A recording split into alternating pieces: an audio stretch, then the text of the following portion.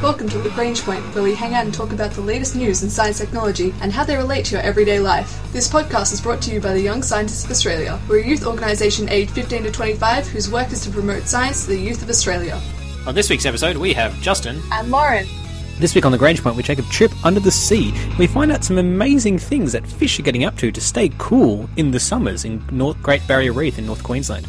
We also found out about some of the interesting evolutionary journeys of a very unusual type of fish in the Great Lakes. We're going to kick things off first, though, with our City of Science section. I'm going to find out more of exactly what are the Great Lakes and why they're our City of Science for this week.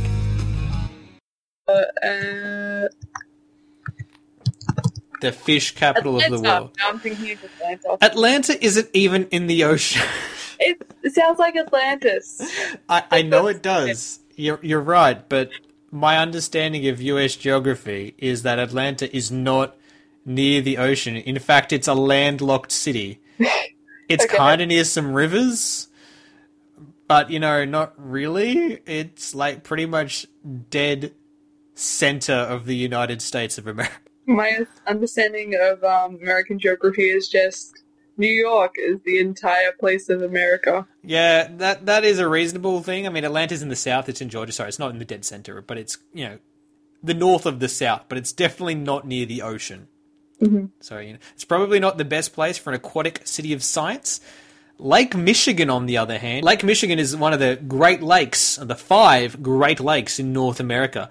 And it's basically almost an inland sea. These Great Lakes are all kind of connected. If you look in the gap between Canada and America and the kind of northeast, there's all these squiggly, big splotchy spaces. They're the Great Lakes. They're huge inland seas. And they sort of divide up lots of different states. Lake Michigan in particular divides up Wisconsin, Illinois, Indiana, and Michigan. Now, the word for Michigan is believed to have come from the Ojibwa word Michigami, meaning great water, which is pretty appropriate for one of the massive lakes. Interestingly enough, it's about 500 kilometers wide and 200 kilometers long, which means that it has a huge amount of water living in it. Water that probably stays in it for about 100 years before the full water cycle takes effect. But it's only about 200 meters deep. It used to be a glacial lake, and now it's sort of just hanging out in the middle of North America. We're talking about Lake Michigan as our City of Science for this week because that's where the yellow perch lives. And that's why it's a great ecological story that we sort of have found out a lot about this week. So that's why Lake Michigan is curiously, our City of Science as one of the 5 Great Lakes in North America.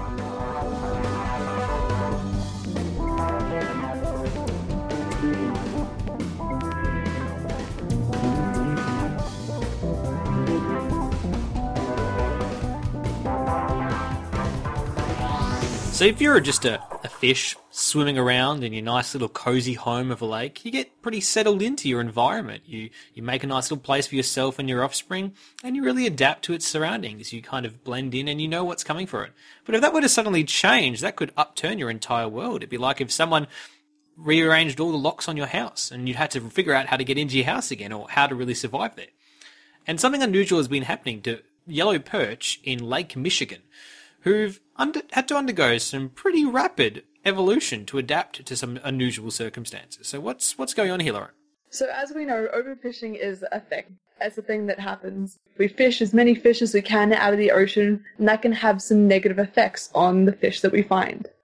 So what's happened in a lot of different lakes is that once fish reach a certain size, that's when they get fished out, because that's, you want a certain size of fish. Yeah, and we set the rules, so you can only pick up a fish that's this big, and so then anything else into that, we let it go back into the ocean, or river or creek or what have you, and that's how we keep the species alive. So I guess that's good. But what that means is only the small fish are surviving to reproduce. Oh, well, that is a problem. So as we've actually seen with the yellow perches, especially in places like Lake Michigan, is that they've actually dramatically decreased in size. The perch we're finding now are not nearly as big as the ones we used to find. Right, because all of the big fish have basically just been like, well, they're eaten, so they're not really left around to reproduce. So I guess I'm just going to have to reproduce with you, slightly smaller fish, and then there's 2 slightly other smaller fish reproduce with each other as well, and we just go on a never-ending path downstream from there.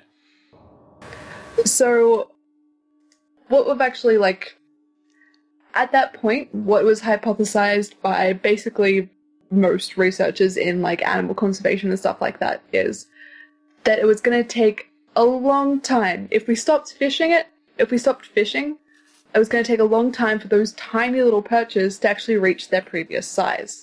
Right, because, evolution is something that happens on a slow, ponderous, millennial pace, not something that, you sort of flick a switch and everything sort of comes back to normal, right? That's not how biology works. No, you need to slowly wait until till mutations happen so that you end up with fish that are slightly bigger, and you end up with more fish with more mutations, just creating it back into that gene pool. Because before that point, that gene for larger fish had been completely wiped out and non-existent. Right, basically it been fished out. Exactly. So, 15 years ago, there was actually a ban on fishing in certain lakes for these perch fish to see in a study how long it would take for them to reach back to their normal size, or at least develop more of a rate of how big they were growing over a period of time. Right, to basically see, well, now that we've put in some protection for them, will they actually get back to their big size and have a long-term study on it, because we expected it to take some time. And what we've actually found is, rather than over the span of a couple of decades, hundreds of years, instead of over a span of 100 years, we've found that the perch have actually dramatically increased in size. And that's just been over for the last, 20 years. They've dramatically increased. Which, and when you think about it, the reproductive cycle of fish, okay, it's faster than humans, right? So we're not waiting, 25 years for another generation, but it's not that fast. Like, Drosophila and fruit flies have a really quick evolutionary cycle, but fish, not so much. In fact, the old fish, it used to take around about 3 or 4 years to reach maturity, but under the intense, fishing conditions, they actually decreased that age to get to maturity. It only took 2 years for fish to become full-sized. Right, and that's actually a really important part of this evolutionary chain here. Because effectively, they're reproducing faster, which is great for the fish, but also it's actually helping them get back to a bigger size overall as well, as their reproductive evolutionary timescale increases. So researchers have just been completely stumped. They estimated that it was going to take God knows how many years for these fish to start reaching bigger sizes again. But we're already seeing that dramatic change, which they've come up with a few different reasons to why they think this has happened. Okay, so what could it be? Because, when we often think of evolution, we think of something slow, ponderous, and really quite complicated. And I guess it's a bit of a shock to these biologists to have to try and figure out, well, hang on, what could actually explain this now? So what they actually think is that small maturation rate that you were talking about before, like the 2 years or 4 years to reach adulthood, that small amount of time is actually what's helping them here. So because they can go through so many generations so quickly, there's actually more of a chance for that genetic gene pool to open up again. Yeah, but even saying it only takes 2 years, that's only 20 cycles. That's only 10 cycles over 20 years. That's not... that 10 cycles over 20 years is not a lot of cycles, and really to change the whole population size. Definitely not. One of the other things they think might be the fact that some of the places where this is happening, they're connected to other fishing areas. So maybe it's been a mix in that genetic pool. So the new genetic material has been brought in. So fish that are slightly larger have been brought in again. Yeah, and it's sort of all the faster reproduction cycle time is helping them out, sort of spread those changes even faster. The fact that it's got a bit of protection now also insulates it a bit more. So I guess that helps a lot as well. Whereas if it was in an isolated environment, chances are it would have taken a lot longer. Maybe not as long as we were thinking, considering how much we've observed from these other fish, but still a lot longer, considering there wasn't new genetic material being brought in. Right, and I guess this really helps challenge the concept that we often think of evolution as this kind of really slow tree with a clear definitive end. So you go from being a single-celled organism, you go up to the next step and the next step and the next step, and it's a one-way path. But in this case, it's kind of the opposite of that. And the thing is, you think things so we can understand how fishing could affect the size of fishes. It's a very strong factor. We're specifically taking out large fish. We are selecting. We are causing the selection. So you think natural selection, yeah, that would take a hell of a lot longer because there's no positive influence. There's nothing really influencing towards bigger fish. That's right. And so it's something they're still trying to investigate and figure out, but why is this happening so fast? And once we do, it'll really help with our understanding of other types of fish that exist, and if there are ways that we can help prevent negative effects from overfishing on those fish as well. Yeah, it just goes to show that, even if we can damage some of our ecosystems through overfishing or overconsumption, it doesn't necessarily doom a species. We can still bring it back, and we might be able to rescue things from the brink that we thought were much further gone than we thought before. Not all hope is lost. It's still got a lot of negative effects, but we still have hope. We can recover, hopefully. And those fish, these brave yellow perch in Lake Michigan, they're fighting the good fight, getting smaller through evolutionary selection, and then getting bigger again once the threat is removed and they're protected. So good on these perch. And the researchers at Purdue's Department of Forestry and Natural Resources for actually investigating this and this amazing journey that these fish are overtaking. We'll see what the next 20 years have in store for these little guys.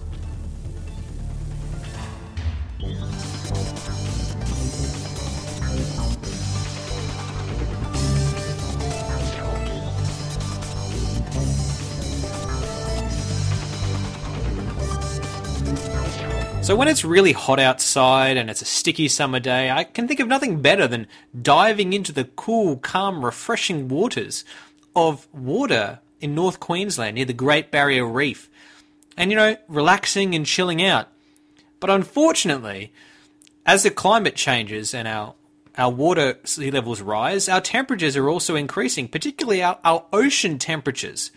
And that means that the fish who live in these beautiful tranquil seas in the Great Barrier Reef, they're suddenly not as chilled and relaxed as they used to be, which can cause some obviously distressing problems for these little guys.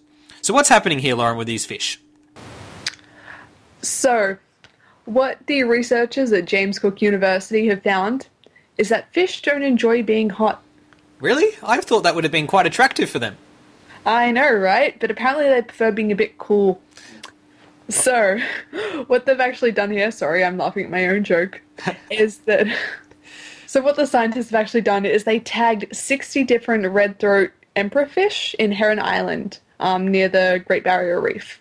And so these fish had transmitters on them that identified all of them individually so they could tell which individual fish was, and basically they just monitored where they were found and also the conditions of where they were found over a period of time. Which is really important because, Mike, when you think about those fish, can you picture a school of fish swimming around a coral reef and you know how they will just disperse and travel their own way and still come back together in a group? If you really want to study fish, you kind of have to just go to the extreme lengths of sticking a tracker on all of them and then just watching them, hoping you see where they go. So this makes it a bit easier. And the thing is, you can't just guess that one specific individual factor is going to cause anything. So you've got to make sure that you're monitoring for a whole bunch of factors. For example, this time the research team were considering temperature, air pressure, rainfall, wind and moon phases. Wind and moon phase? That seems a little bit horoscopy rather than scientific. Well, Justin, if you do remember, we did a story a while back based on the fact that I think it was dung beetles found their way based on the stars. That's very true, and I guess the moon phase does have a lot to do with tide, so I guess that is an important factor for fish. And what they've actually found is, based on the different temperatures, they could actually predict where fish were going to head. So these fish were actually found when the temperature was warmer, they were actually found in deeper water. They specifically went to go and hide in deeper depths where it was cooler. And on cooler days, they could be found still on reefs and things like that, in the shallower end. Right, but when it got hot, they kind of ran for cover, so to speak, deeper into the ocean. So what they actually found was the red-throat emperor, the type of fish they were researching, was actually couldn't be found in water that was above 24 degrees Celsius. Right, so it kind of has a limit on how hot it can get before it sort of says, that's it, I need to be cooler. Pretty much, exactly that. So this could have a lot of negative effects on, like we mentioned in one of our previous stories, on fishing.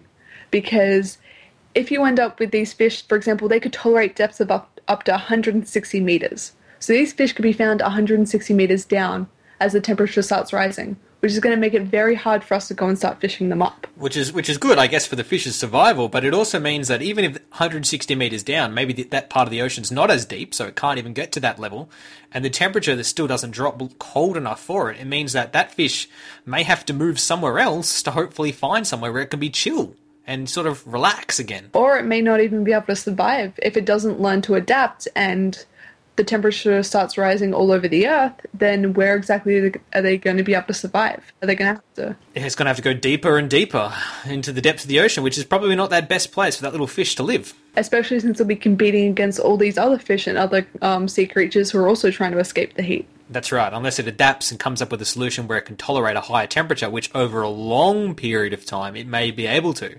But in the short term, it's going to have to move to survive. And these little fish, the red-throat emperor fish, have actually been caught all the way over in Western Australia near Perth.